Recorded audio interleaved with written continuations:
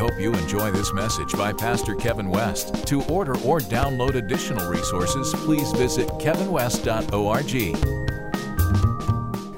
Well, is baptism special today? Amen. They really are. We have another baptism at the end of service. A young man's on his way here, and if anybody else wants to be baptized, there's water. Somebody asked me this week. They sent me a text message. They said, "How do you baptize?" They said, "How do you baptize?" And of course, the obvious answer is water, in water.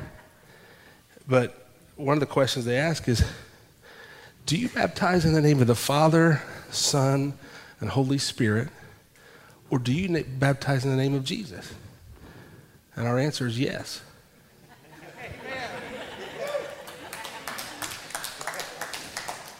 Right? If you're more concerned about how than the who, you miss the whole point of baptism. Right?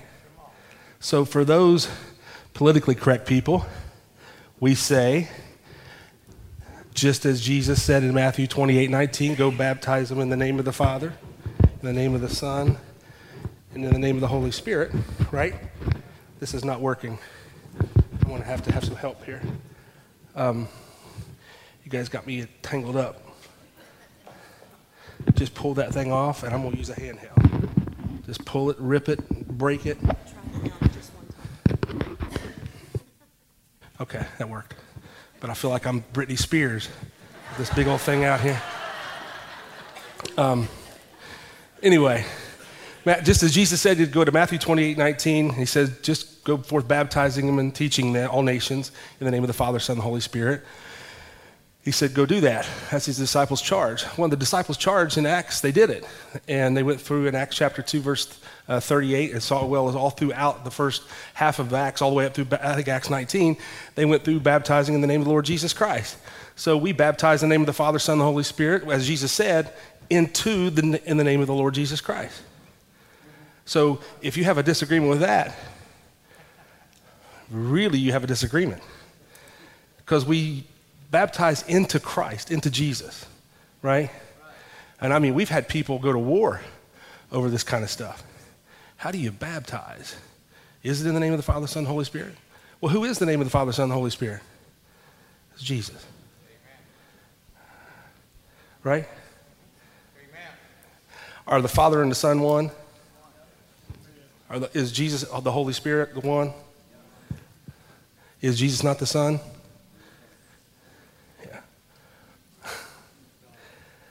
These are divisional points, but Jesus brought it all together. Right? The key is bringing it all together. I mean, we baptized so many people. One time I was at a church service. By the time we were finished baptized, we were baptized in the name of the Lord. We were tired. Right? In the name of I baptized a guy. I was so religious. I probably still am to some degree, but I'm working my way through it. I baptized a guy one time. He was about 6'4", big, tall guy. And we were in the back of the baptism, in the area back there, and I was walking him through the baptismal going, hey, I want to make sure you know what you're doing here. And his wife was so excited. His family was all in the back of the baptismal area, and they were so excited. We get out there in front of 1,000 people, and I get down in the tank with him, and this guy's about 6'4". He's at least 4 inches taller than I am, maybe even taller. And I get in there, the music's playing, and he buckles. His knees buckle. So I get ready to baptize him, and I could tell he's panicking. And when I got ready to baptize him, I started taking him down, and he wasn't moving. He wasn't going. And I said, in the name of the Lord Jesus Christ, amen. And I got ready to baptize him again, and I could take him down again. He wasn't going. So I did what any good pastor would do. I kicked his legs out from underneath him. True story. I can tell you his name too. I can still remember like it was yesterday. And I said, in the name of they didn't know it. He knew it, I knew it, and his wife knew it. And I said, in the name of the Lord Jesus Christ. And boom, his legs go down. Well, here's the problem, okay? The top of his head went down, his feet come straight up. All right? So then I got to wondering, well, God, his feet was in when he came in, but I didn't get his feet. So by this time, he's coming up swinging. And I did what any good pastor would do. I raised my hands like he was worshiping the Lord. And he was moving those arms every which way, and I'm going, man, he's in the spirit. He was scared to death. We got outside of that tank, and we walked him out gracefully. We got outside in the back of the hallway, and I said, what happened? She said, I forgot to tell you, he's afraid of water. I said, that would have been something I needed to know on the front end. And he was still dazed. And I said, well, all I know to do, I got tickled because I said, all I need to know to do is to go in, and we probably got to do this again. I don't know that took. He said, no, I promise you, that took. It took the first time. I said, good, I'm glad it did. But yeah, I've baptized them, the top of their head not go down, the top of their head still be dry. And I'm going, not under my watch, you're going down. Stacy, he took Stacy down at the second prison, that tank right there. And boy, that was a moment. Took 3 of us to put Stacy under the water. Ronnie did it, but yeah, we had to put him under the water. You're going down. And then we've had others. One guy was baptized one time, a friend of mine, and the guy reached up and grabbed the hold of the rail, the side of the baptismal, and he went down, and his arm didn't go down. So the pastor started, we're immersed here, right? He starts doing the water. And I'm going, that ain't working. So finally he's going, he's hitting his arm to break it free from.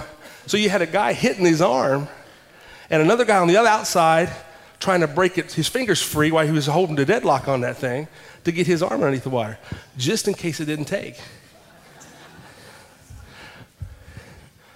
Yeah. We should have a reality show for preachers and churches without editing. Hey, this is life.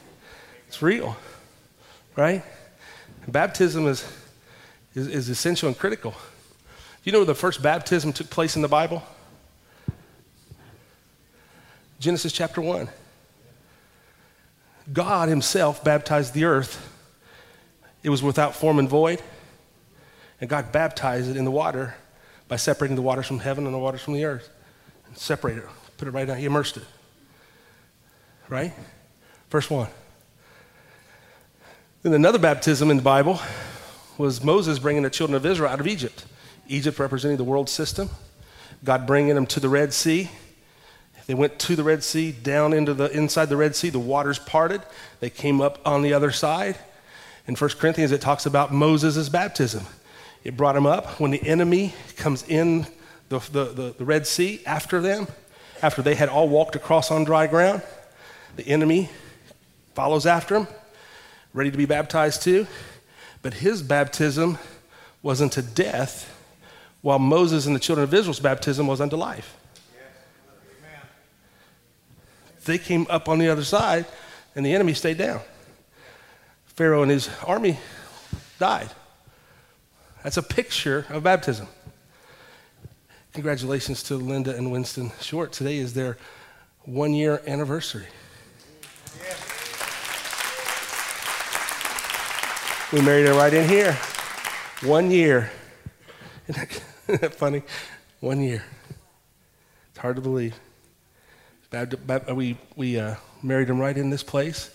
We didn't even have it completely done, but boy, what was a beautiful ceremony, wasn't it? For 2 beautiful people. It really was. Back to baptism. Another baptism was when Joshua was bringing the children of Israel from the wilderness into the land that flows with milk and honey, the promised land, and the Jordan River parted, right? The first time in the Red Sea, Moses held his hand out with the rod, and the waters parted. The second baptism that Joshua had was one coming from the Jordan River, had to have the priests carrying the Ark of the Covenant, which is the presence of God, walking out in front of them so they could see. And as the feet of the priest carrying the ark would go, the Jordan River would part. And as long as the priests were in the water with the presence of God, the people could walk on dry ground. And they get to the other side, right? The first baptism of Moses is coming from the world system into the wilderness, right? That's a picture of water baptism. The second baptism is Joshua, which is where we get the same word Jesus into salvation. Jesus baptizes us. Joshua baptized them and led them into baptism. Is like being baptized into the Spirit, right? Baptized in the Spirit. John the Baptist baptized Jesus. Y'all need to know all this. This is important, okay?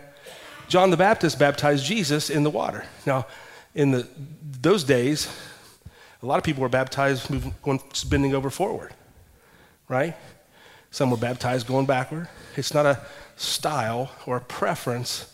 It's the significance of what's taking place in the heart of a person, okay? Now, we don't believe in sprinkling here. We do full body and water immersion. In fact, when we were in our journey, you guys saw some of it last week on the video. We were at Second Presbyterian Church using their facility. They had their service at 9 and we had ours at 11. And one day, one Sunday morning, I felt moved on that we would baptize the next Sunday. And I said it before I even thought about it. I said, guys, we're going to have a baptismal service next Sunday. And then everybody was looking at me going, oh gosh, because they sprinkle at that church. Well, we don't sprinkle. And so we had to figure out in 7 days how we're going to get a baptismal tank in there and how this is all going to work. So they had 2 or 3 board meetings that week trying to figure out, are we breaking, what are they going to do? And we didn't have a board meeting. We're just trying to figure out how to get a baptismal tank in there because we're baptizing people. So we get into the tank, and it's set up, it's ready to go. And that was one of the most moving baptismal services, like it was this morning, that, man, people were just going crazy. I think, Stacy, was that there for you?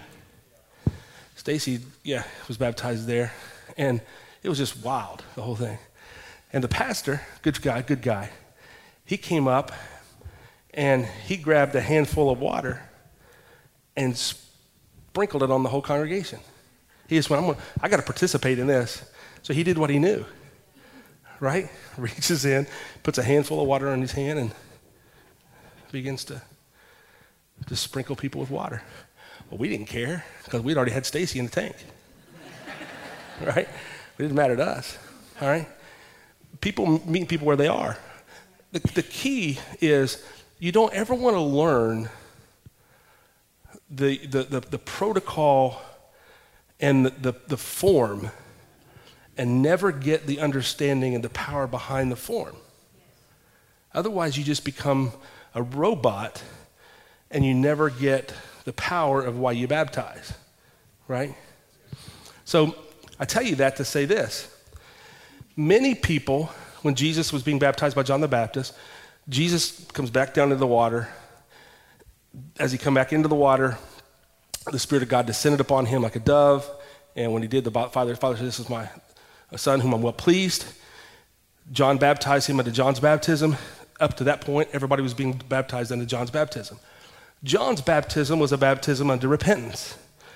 But John said, there's coming one after me whose shoelaces I'm not even worthy to tie.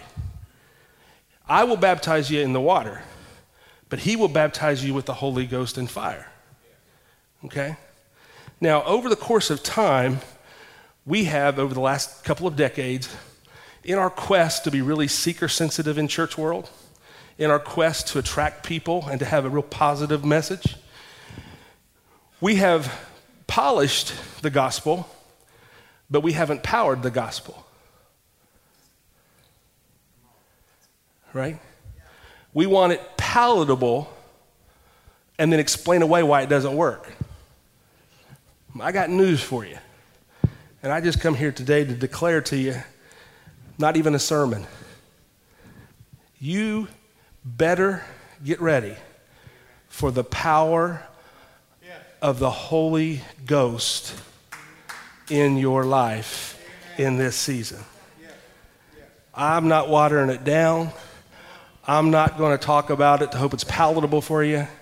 I don't care if it even fits with your past denominational experience. I'm here to tell you, we're not here to draw a crowd. We're here to draw the Holy Spirit. Okay? We're going to love you, and we're going to love each other, and we're going to be in relationship. And I know some of you right now, because I've done it. I've brought people to church, and they've been from a denominational background, and they don't believe in certain things, and I brought them to church, and I'm probably committing pastoral suicide right now, because I know we got baptismal, and there's some of you in here from other places. We appreciate it. I thank God for you being here and a visitor. But I would be wrong, and I really wanted to preach something that was really going to be attractive for everybody today, that would be just across the board, and everybody would go, wow, that was really good. And God said right back there in the back, he said, don't you dare water this thing down.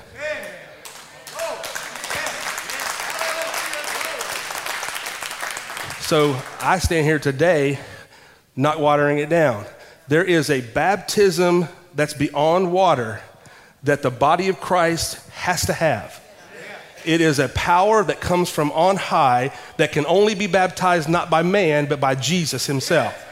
John the Baptist said, this is the one that can be, that I can't even tie his shoelaces, are going to baptize you with the Holy Spirit and fire. And we've done the Holy Spirit thing because it makes more sense, because when you say Holy Ghost, that becomes Pentecostal, right?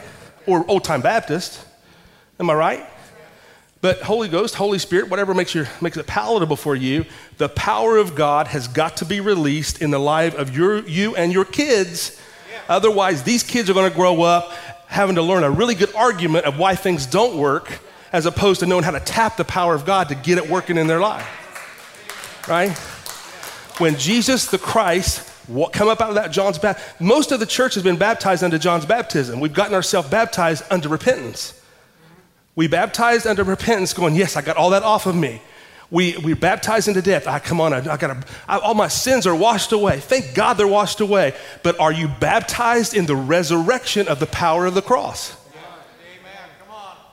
The cross doesn't stop at the death. The cross keeps going through the burial into the resurrection, unto the ascension, unto the seated place, where the power of God is then descending on the earth in you and me on the day of Pentecost. Now, the Pentecostal church where I grew up in has made it all about the Pentecost. And you don't see any fruit from the Pentecost. Just because somebody does this speaking in tongues thing, but don't have any power, nobody wants to hear you babble without any love. Right? It's got to come to the reality of this, what this thing's really about. So we've got to start seeing the power of God working in their life. Did you all just not witness the last week and a half? It's been going on for a couple of months now, 90 days, of this whole Supreme Court issue. Did you see all that? Did you see yesterday how it landed and how the fight and the tensions and the people were... It's wonderful that we have the freedom that we have in this country to be able to fall on whatever side that your political view falls on, or whatever your heart desires. It's great that we have that freedom of expression. Wouldn't you all agree with that? But what about the freedom of expression in religion, where we have the ability to carry a Bible, preach the Bible, and live the Bible? But how foolish of us to carry the Bible and then preach the Bible as a moral tool, but not a powerful tool.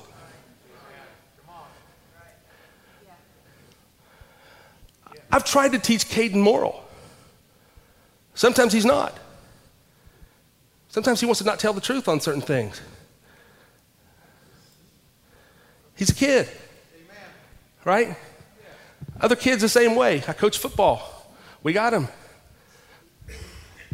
I pastor a church. We got him. Right? But here's the reality of this thing.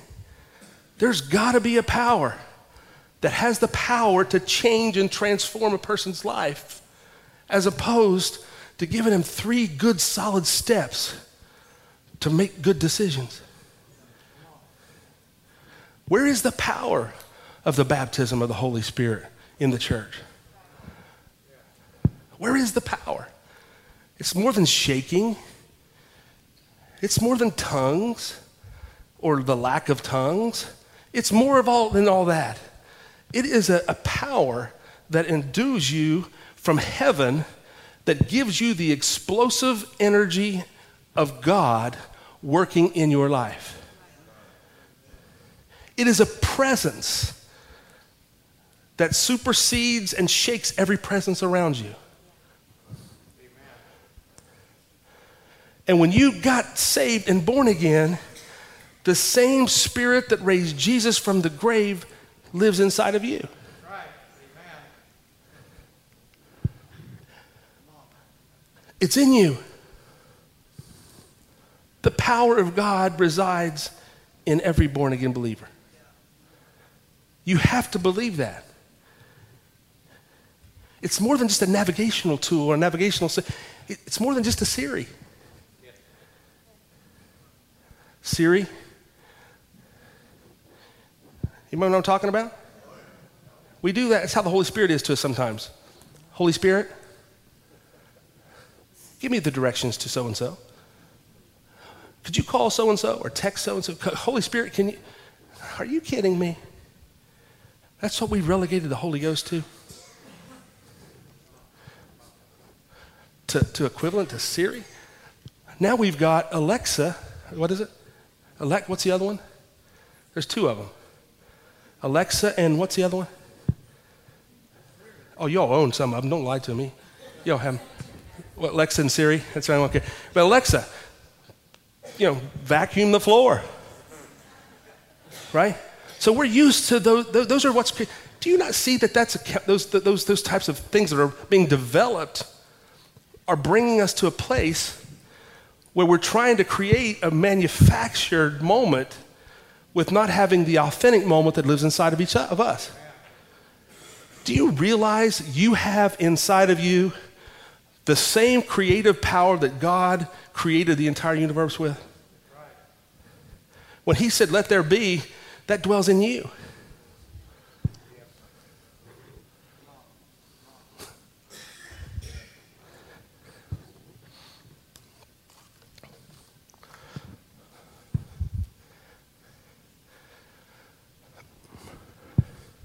And I know some of you are sitting out there going, gosh, I don't know how to get that. I don't know how. When you got him, you got that. Yes.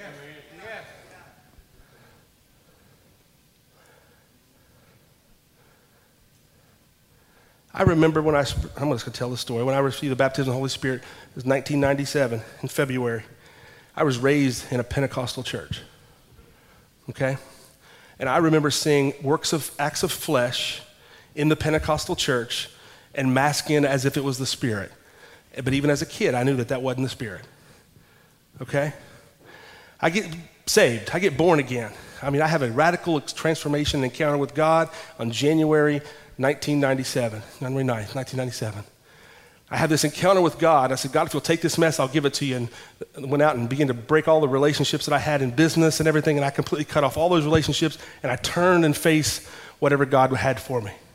And as I began to walk this out, I knew I needed something more than just my sins off of me, because I didn't trust myself to go out and make good decisions even if I got stuff off of. I didn't need a second chance. I needed something inside of me that was going to guide me and direct me into my life. I wasn't trying just to get out of stuff. I was trying to get into some stuff. You know what I'm talking about? And I said to myself, I said, God, there's got to be more. So for 2 solid weeks, I would sit on the bathroom floor in my house in Ashland, Kentucky. I'd sit on the bathroom floor with the exhaust fan on and the lights out, just in case if I spoke in tongues or something would happen, that the exhaust fan might just drown it out so everybody in my house wouldn't think I was crazy. True. 2 solid weeks. So I sit on the bathroom floor, and I sit on the bathroom floor.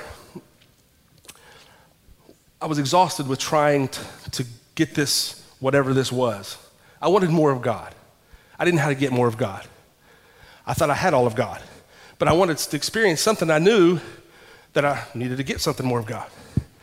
God, are we okay? I mean, how's this going to work? So what happened was, for 2 solid weeks, I sit on that floor, and finally on the second week, on a Monday night, I sit down at 10:30 at night, and I was exhausted with it.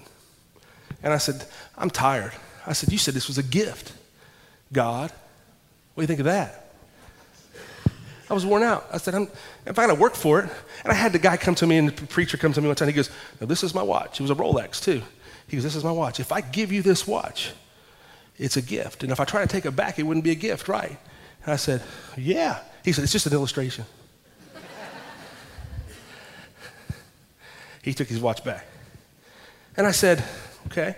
So I was understanding how this kind of worked. So I'm sitting down there and I said, God, if you'll give this, and the Lord dropped this song on me. I think you sang it, Steph, last week. God is so good. And I just started singing, God is so good. God is so good. You've been so good to me. Before I got to the second verse, I just remember feeling something inside of me that I couldn't explain. And I just began to give voice to whatever I heard. And when I began to give voice to whatever I heard it come out. And I thought, and I heard in my ear this message that said, that's you, that's not God. And then I remembered that the devil is the father of all lies, so he must be confirming to me, I'm getting something that he don't want me to get. So I said, thank you for that confirmation. And all of a sudden, something began to spring up inside of me, and I could feel it. And all of a sudden, this power of joy and feeling of euphoric feeling just began to take over my life at that moment for about an hour. And I was praying in an unknown language. I was feeling this cleansing. I don't know what was all happening, but something was happening. I get up out of the floor. I go in and I call my mom.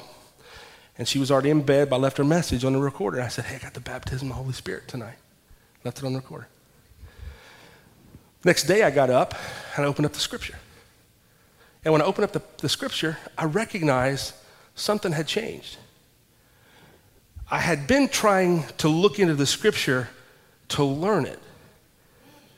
All of a sudden I realized things that were coming off the page were coming to me not going after it.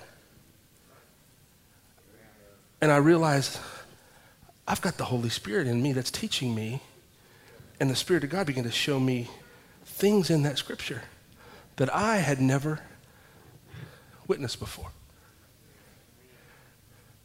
I was attending a Baptist church at the time, great people, good friends of mine, still are to this day. And I went and I sit in the Sunday service, and the pastor was out of town that week, and a guy got up and he preached. And this was on a Monday night that happened to me. The following Sunday, I went to that church, and the preacher that was preaching that Sunday got up and he preached against tongues. And I had just had an experience on Monday night. And I thought to myself, we've got a problem here. I have an experience, and what he's saying I can't argue with because he made a pretty compelling case in the scripture.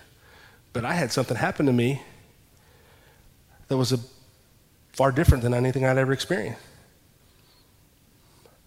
I said, I got a choice to make. So I looked at Lisa and I said, we got to go. I can't stay here. They're great people, but I got to go. So she stayed and I left. For real. She would attend the church, and I would try to get her to go with me to different churches that I felt like they were spirit-filled, and I'd take her to a church. And one church I took her to, and the whole family to, they had lampshades on their head. Goofiness. We're going to put this on TV? Yeah. Good. For real. It was just craziness, okay? She had all this crazy goof. I said, can anybody be sensible that has the Holy Spirit? That's what my quest was. Can we just kind of have sensibility? Would they have to be goofy? Do you have to have whistles and lampshades? I mean, can you just, and I'm not against lampshades or whistles if that's you, but just do it in your house. Don't do it in church, right? And then make sure you pull your curtains and shut your blinds, right? I'm serious. It's just got really wacky and weird. And then I was just on this chase. I don't know why I'm telling you all this, but it's part of the sermon. I was on this chase for all the Word of God and all that God could show me. And everywhere there was somebody preaching that I felt that had something that compelled me, I would drive. Even if it was 2 hours away, I'd go. I had to have all of God had. I'd go by myself. I'd get up, I'd get out in the evening, I'd go, drive 2.5 hours for church. I went to a church service one night. A guy was preaching, it was a powerful word, and I was sitting in the back, and he came up to me, or one of the ushers sitting in the back. He was praying for people at the end. I thought, oh, here we go. You know, I've seen how this kind of works, but not sure exactly what it I want to see some things take place. I'm not interested in just a form. I want to know. So I was sitting in the back, and he sent an usher to me, and the guy said, this guy was a prophet, they called him, and the usher said, the prophet would like for you to come up, he would like to pray for you. And I thought, oh God, here we go. Man, the service is almost over. I should have left 5 minutes ago. Now I'm here. Okay, I'll come. So I come up, and there was several people in line, and he was going down the line, and I did what I watched everybody else do. They got to that, started down there. Everybody had their hands up, so I felt like I needed to have my hands up. And I got in the line, and you close your eyes until you know he's close. And then you look, and then when he gets real close, you really close your eyes and squint him. So here he's coming. And I'm noticing about 5 or 6 people into this that they're all falling down and people are catching them. Okay? And I'm going, am I going to be the only one that doesn't fall down? Right?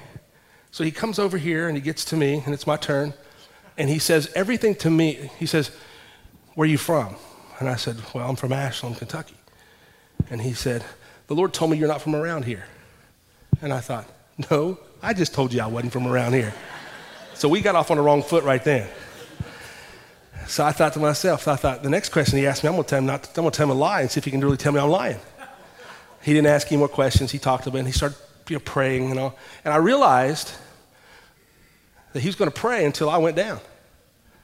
So thinking about the 5 or 6 other people that went ahead of me, knowing that they survived the fall, I did what any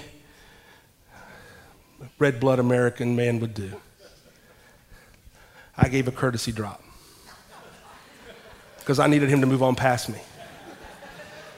So I went like this, and I waited for him to give a real strong inflection in his voice because it seemed like that'd be the right peak moment for that to happen. And he pushed, I withstood. He pushed, I withstood. He pushed, and I realized those 5 were already still laying there. And I put 1 foot back, and I just yielded and fell down. They covered me up with a cloth. I didn't know what that meant. I just knew I wasn't going to stay covered up with a cloth. So I started kicking this thing off of me. The other 5 people are still laying there, and I'm looking at them going, one of us has got to move first. And it's okay if it's me.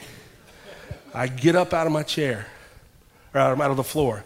And the rest of these people are going, I go get my keys and my Bible, and I get in the car, and I'm driving 2 hours home.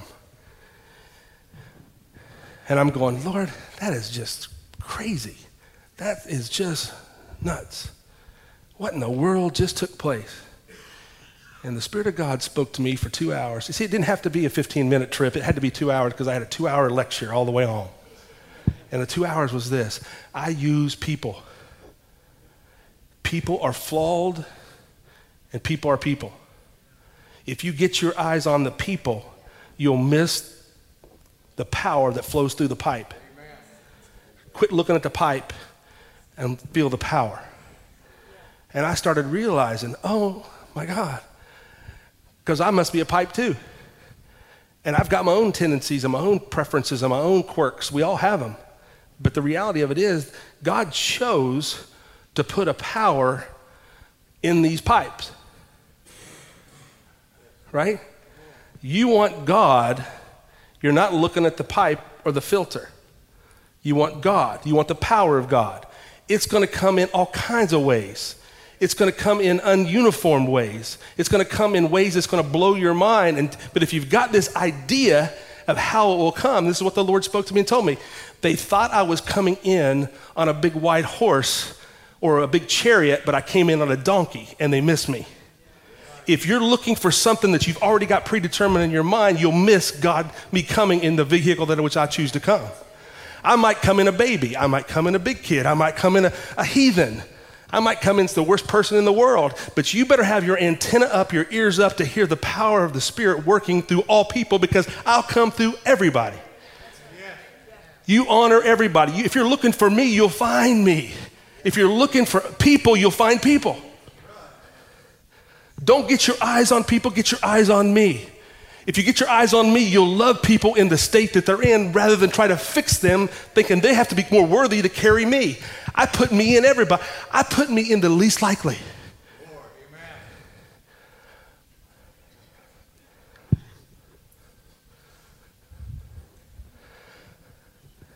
And the Lord told me to tell you today, there is a baptism in the Spirit that's coming, that is here, that has been released into the earth, into your life, but it is in a form that you will not recognize.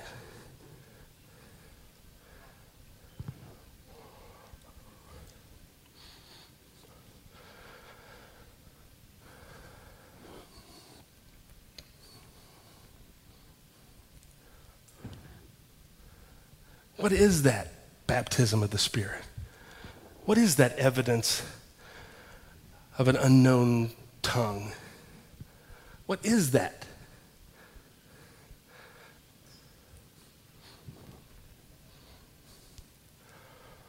When the children of Israel were coming through, and they had just come through the water baptism, and they were between the Red Sea and the Jordan River. They were in the wilderness for 40 years. God had them set up a template and a tabernacle that they would journey as they were headed towards the land of promise. God created and pointed out a high priest. And when he pointed out a high priest, the high priest's role was to do a couple of things. The high priest was going to be the representation to God on behalf of a whole nation of Israel, right? So as the high priest would come and inspect the lamb, the children of Israel would bring a lamb, and the high priest would inspect the lamb. When the high priest would inspect the lamb, he never looked at the man, he looked at the lamb. He said, this is the lamb. If the lamb met the qualifications of the sacrifice, the man and his home was free to go. So every year on Passover, Israel would come and present a lamb for the entire nation. And when they would prepare a lamb, the high priest would inspect the lamb. When he inspected the lamb, if it met the qualifications, they would kill the lamb, he would take the blood, and the blood was placed on hyssop branches. The blood from that lamb, that innocent lamb, the high priest then would tie a rope of pomegranates and bells around his ankle. And he would begin his journey into the place where God's presence was. And he would take the lamb, the blood of the lamb, and he would begin to sprinkle the blood on the inner court, all the way till he got to the place of this big veil that was from top to bottom, that inside the veil, only the high priest could go with the blood of that lamb. No man could go but the high priest. The high priest had to even be in the right garb.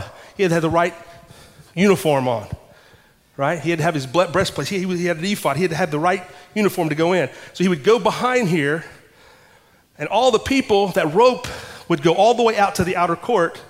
And as he took the blood inside the Holy of Holies, over the Ark of the Covenant, the mercy seat of God, he would sprinkle that blood on that mercy seat, and he would put that blood on that mercy seat. Listen to me. Put that blood on that mercy seat. The presence of God would just envelop that mercy seat, and the high priest would begin to shake and couldn't hardly stand in the presence of God. When the bell and the pomegranates began to ring, everybody out here would know, yes, we hear the sound of that bell, and that sound of that bell ricocheted all the way out to the outer court to all the public, and the public would then begin to say, God has accepted our sacrifice. Then they would know that there was peace between God and Israel for one more year. Now think about it. The high priest killed the lamb, take the blood of the lamb. The lamb had to qualify for the spotless lamb. Had to be a male, had to be spotless. He would take the blood, sprinkle it on the golden candlestick, on the showbread, and he would walk up to this veil. And I'm sure he'd take a deep breath and a gulp and say, here we go. He would go behind the veil. Nobody could go with him. The rope went all the way out to the public. He would sprinkle the blood and put the blood on the mercy seat. If the presence of God would show up and be so heavy, the priest she would begin to shake. The people would hear the sound of the pomegranate and the bell all the way out into the public, and they would go, yes, and Jubilee would erupt out here in the streets because they didn't go back behind the veil. But what they heard was the sound of this bell ringing, and when they heard the sound, they would say, he's accepted the sacrifice. They would begin to sing and worship. They would begin to throw parties and all kinds of things because it meant that God himself accepted the blood off of that lamb for one more year. These people couldn't go behind the veil, but they listened for the sound. Jesus was up on the cross. And as he got up on the cross, he's the Lamb of God, right? Caiaphas was the high priest that inspected him and said, I don't find anything wrong with him, but they said, go ahead and crucify him. Caiaphas declared his innocence, his purity.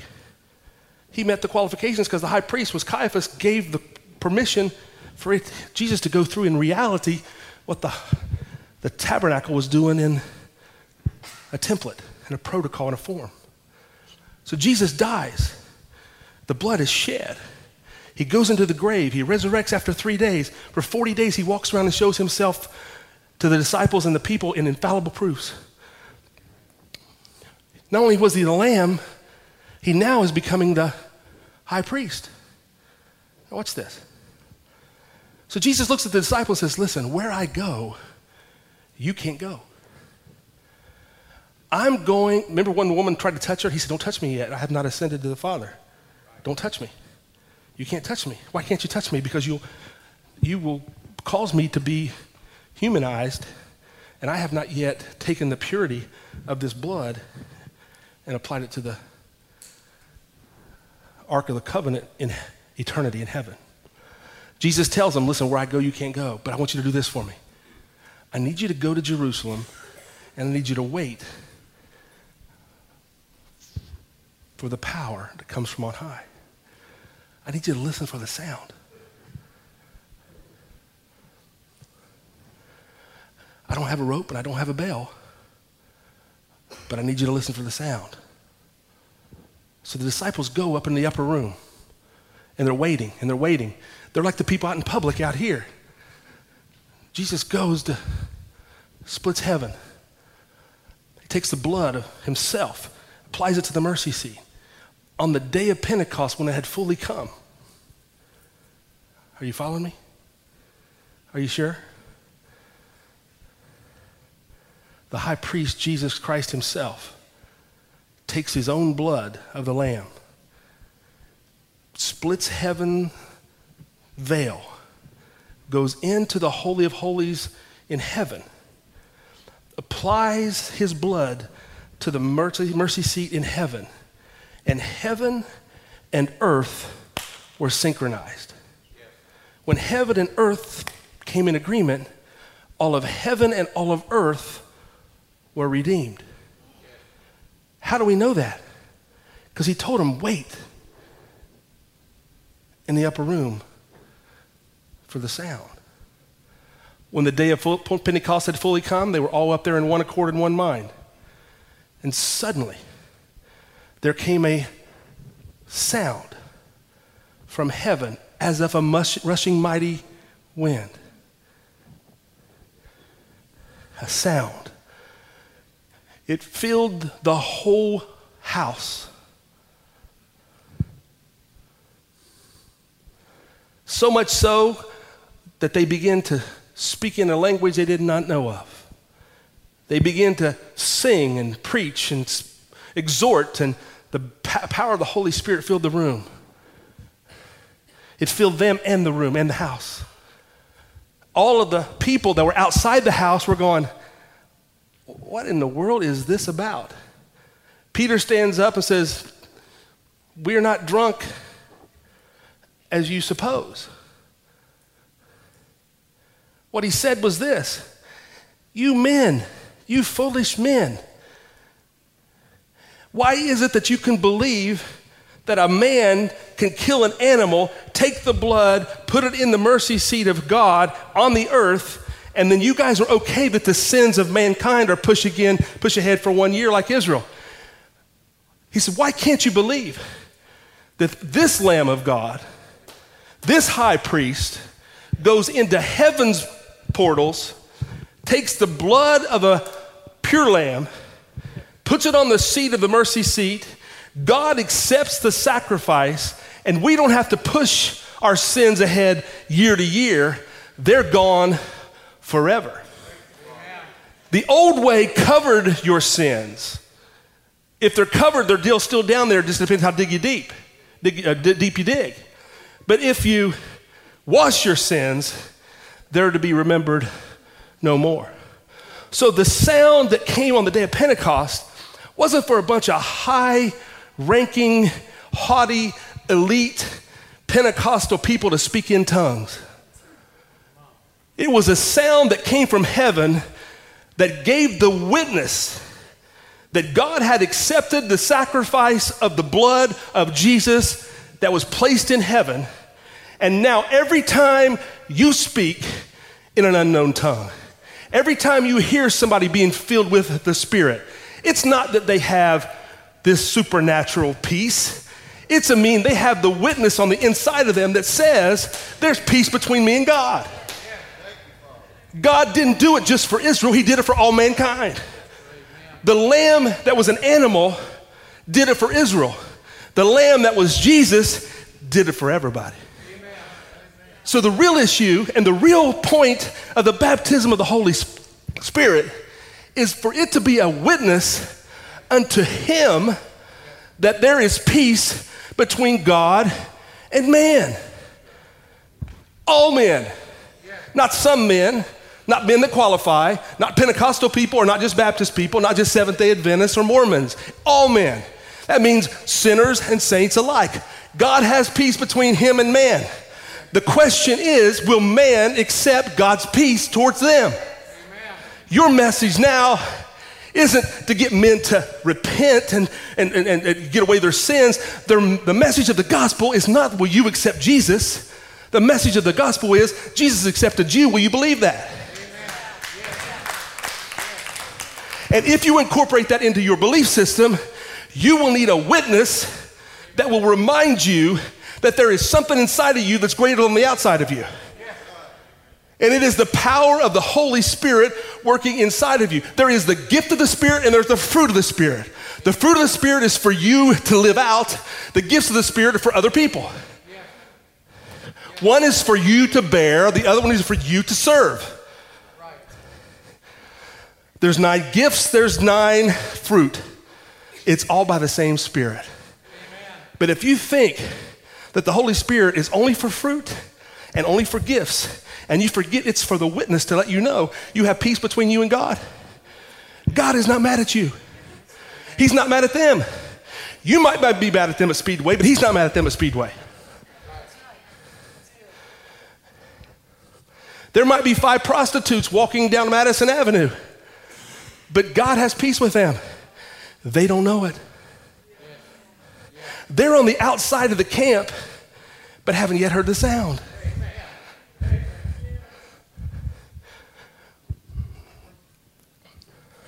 That's why Jesus said, Peter cuts off an ear. You don't know what manner of spirit you are of, guys. He puts the ear back on. John wants to call fire from heaven. John's the God, the one of love. You don't know what manner of spirit you have. Kill every last one of them. That's what Moses said. That's what I would have said. They're your people, God. God loves people. He's passionate about people. Even if they did you wrong, he's still passionate about them. That don't mean you don't have to fellowship with them, but you better not ignore them like they're a plague. Because if his blood was good enough for you, it's good enough for them. Well, unless we categorize sin, and yours is a 4 and theirs is a 10, 4 or 5, and that's subjective. Because if I asked your wife or your husband, they'd probably say, that's a 10, right? But when we all ask ourselves, we're always the one or two. Was it that bad? Right? You can't categorize sin. Sin is sin. Right? But I promise you, preaching against sin doesn't make a person holy.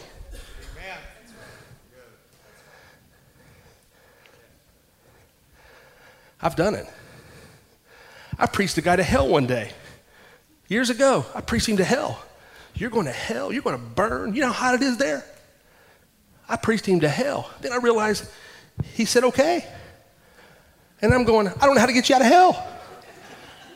I know how to keep you there, but I don't know how to get you out. Then I realized the message of the gospel is good news. So I changed my approach a little bit. And I started smiling when I preached them to hell, thinking that made it even better. No, come out of hell. You're living it anywhere.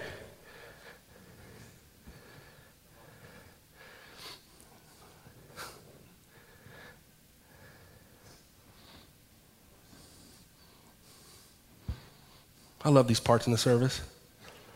When you are wondering what I'm going to do, and I have no idea.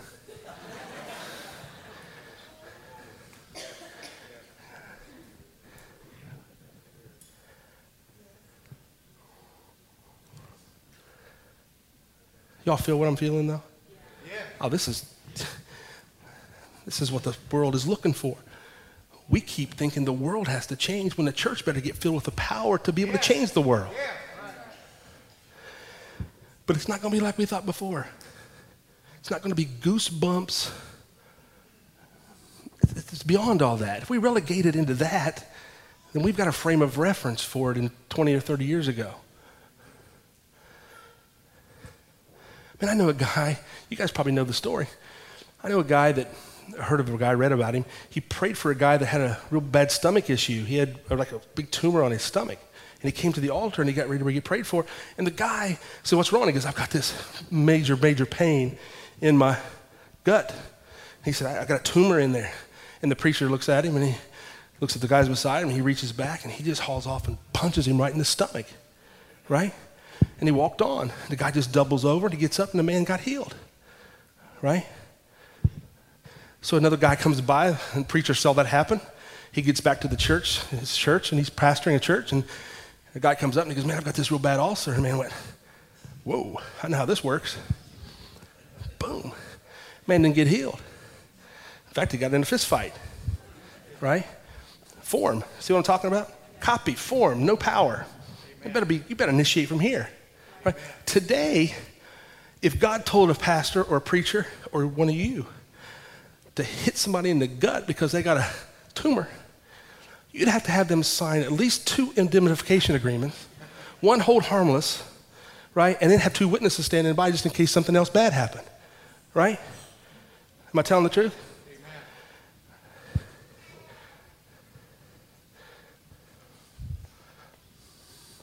So rather than do all of that, we just preach about the Holy Spirit rather than demonstrate the Holy Spirit.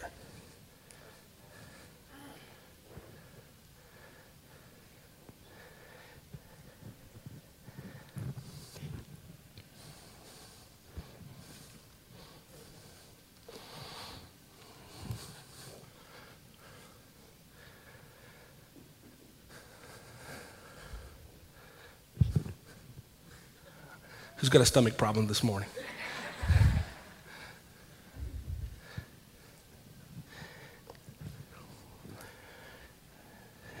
Here we go.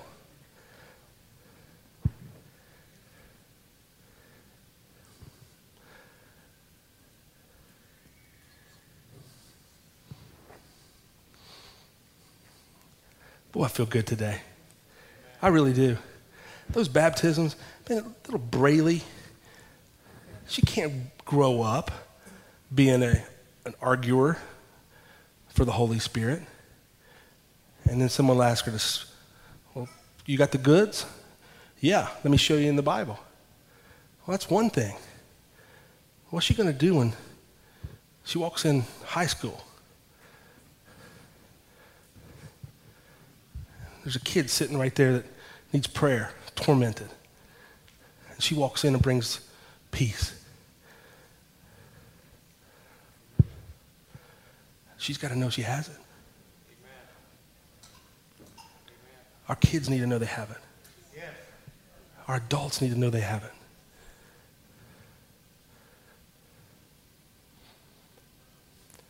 In the book of Acts, the disciples turned the world upside down.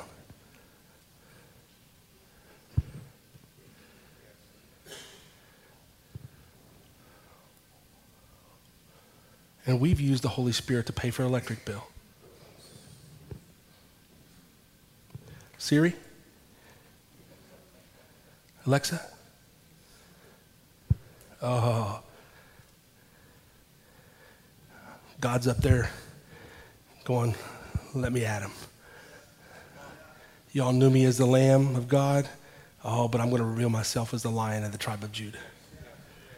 You know him as the Lamb. Do you know him as the Lion?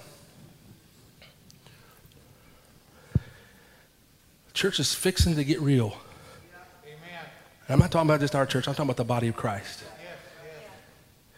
When you got people screaming outside the Supreme Court, when you've got such a contested battle for what some believe is right and some believe is wrong, if you think for 1 minute that that isn't the highest level of religious fighting in the system today, you're wrong. They're contending. The spirits are contending for this nation. They're contending. I'm not sure where you fall. I'm not even here to tell you where to fall. I'm just telling you, you better get somewhere. Amen. Right?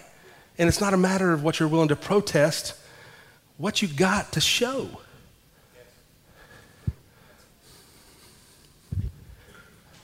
I had just preached, and you guys have heard me say this before, but I'm going to close with this. I had just preached in Uganda, since Candy's taking an entire team next year to Kenya. I just preached in Uganda a few years back, 5 or 6 years back. You guys have heard me talk about this before, but it's worth saying again. And I'd preached thousands and thousands of people there. And I'd preached a really solid altar call message, and I made an altar call at the end, and there were hundreds of people at the altar. I remember one guy walking up to the altar, run to the altar. He was one of the first ones up there. He had a white shirt on. It hung down to his knees. A guy, middle-aged, but he had this huge growth on the side of his neck. And on the side of his neck was there, and I saw it, and all these ministers were praying for these people. They were all repenting and screaming, crying. God had just radically saved hundreds and hundreds of people in Africa, and I was excited. The challenge was I was leaving after that service, and I had an hour and a half drive to the airport and had a 24 or 25-hour flight home, and if I'd have missed that flight, I'd have had to stay 2 more days. I'd been there a week and a half. I wasn't missing that flight. I was ready to go. Had a guy with me that was helping me minister, and I was getting ready to leave, and they were throwing my luggage in this van and Jeep thing, and I was ready to head out, and they were rushing me. You gotta go. You're gonna miss your flight. You got an hour and a half drive to get there. You're gonna miss your flight. All of a sudden I look over, and this guy and this woman had come up to me and brought the guy that had the long white shirt that had the big growth on the side of his throat. And I looked at him for a minute, and I went, oh, and she said, please pray for my husband. Please pray for my husband. And I thought, oh, okay, I got to go, because if I don't leave, I'm not going to get home for about 3 or 4 more days. And I love you all, but I want to go home. So he's standing there, and I said and the guy just got saved. And I got ready to leave, and I put my left hand on his side of his neck, and I put my hand there, and I said, in the name of Jesus, tumor, leave. And as I have my hand on the side of this guy's neck and on this tumor, I come to my thoughts. I come to myself, and I thought, dear God, you've got your hand on the side of this guy's neck, and it's a tumor, and you don't know if it's contagious. You don't know if it's bleeding, oozing. You don't know what he's got. And I'm going, Jesus. And I thought to myself, if I pull my hand away, it's going to be awful. I'm going to make a scene and show disrespect. So I'm handing my hand on here. This is all going through my head as I'm praying for this guy. And I'm giving him a token prayer, and I'm, Father, in the name of Jesus, tumor, leave. And I just preached for a week about having the authority of the power of the Spirit and getting these people to believe a message I wasn't willing to demonstrate because I was done. And I wasn't quite sure if God was going to heal him or not. So I put my hand in there, and I went through this thought. And the next thing I heard the Lord say to me, you've been preaching all week to these people. Tell that tumor to go. So I said, tumor, in the name of Jesus, I command you to leave. And I heard the Lord say this to me, are you going to sell it? Try to talk it into going? Give it the features and benefits.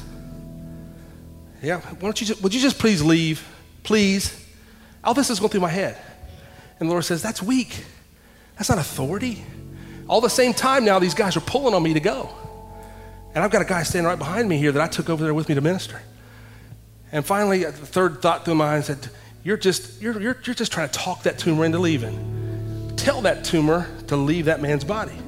And I said, in the name of Jesus, tumor, I'm telling you right now. And I started bypassing that man and looking straight for that tumor. And I said, tumor, I said, go in Jesus' name now. And all of a sudden that tumor started moving just a little bit. And it scared me. I went, oh God. And then the guy behind me, I said, it's moving. He said, I know, we're praying. And I'm going, yeah, we're praying. We're praying. This is absolute God's honest truth. I said, tumor, in the name of Jesus, leave. And that tumor starts moving down his neck. And I said, it's moving. He said, we're praying. I know. I kept my hand right on there. And finally I realized it's shrinking. And I said, tumor, leave. And I'm not kidding you, that tumor went right down here, and the next thing you know, it's gone. He starts moving his head, he's moving his mouth, he's jumping up and down. His wife is screaming, and I'm standing there going, yes, this is powerful. And there's nothing magic, nothing. All I know is I did what I felt the Holy Spirit tell me to do. But I went through that whole process, and it was gone. Now, as soon as I got ready to leave, they're rushing me. A young lady that looks like she's in her early 20s runs up to me, and she's pointing at her stomach as if it was on fire. And all these people are gathered around, and I said, what's wrong? And they said, she's got a really bad stomach situation, and it's just like fire on the inside of her body. And she's screaming, jumping up and down. And finally, I looked at her, and I put my finger, just touched my finger on her stomach. I went, stomach, peace. All of a sudden, peace just hit her from top of her head to the bottom of her feet. It's gone. They rushed me into the car. I'm driving home. We're driving an hour and a half to the airport. And I can't even believe what just took place. I'd like to tell you that I'm a big man of faith and, had the right olive oil or anointing oil. No. It wasn't any of that. It was God. It was all God. God needed a willing person. They had the faith more than I had the faith because they had just heard the message of the gospel that I preached that I really wasn't sure I was actually believing. I knew God could, but they knew God would. I get in the car and we're driving back. About 10 minutes into the ride, I realize I need some hand wipes and some hand wash. Nobody had any. So for an hour and a half, listen to this. I'm sitting with my hand held out. I call home and I tell them, I said, man, you guys, you're not going to believe what just took place. And they said, we can't wait to tell everybody what God did. I hung up. God told me to call him back and tell him, don't tell him anything. Don't tell him anything. Don't tell him anything. If you tell him, you'll be full of yourself. Don't tell him. Can you hold the power of God without making it about you and letting it all be about him? Would you stand with me?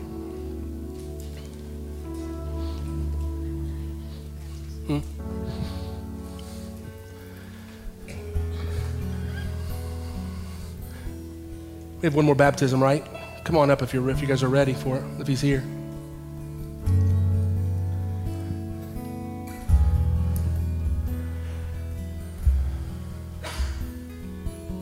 I told you that story to tell you that God is real.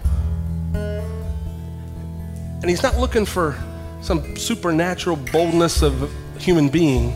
He's just looking for a willing guy and a willing lady that'll do what he said he would do.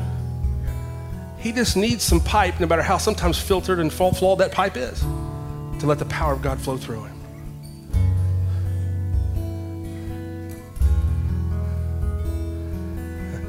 And this is Jose.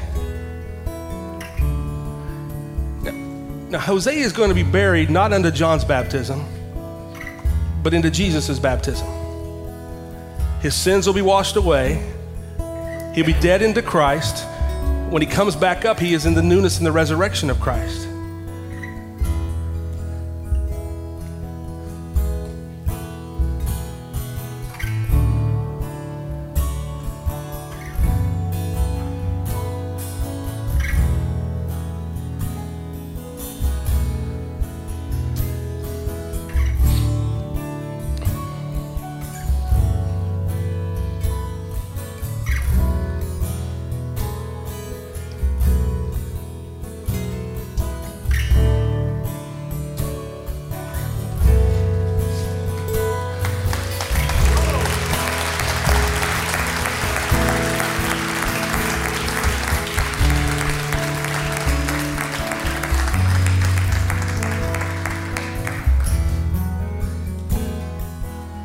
Now that was more than an outward appearance of something that happened on the inside. Okay? It was just more. It's not just a token and it's not just a symbol.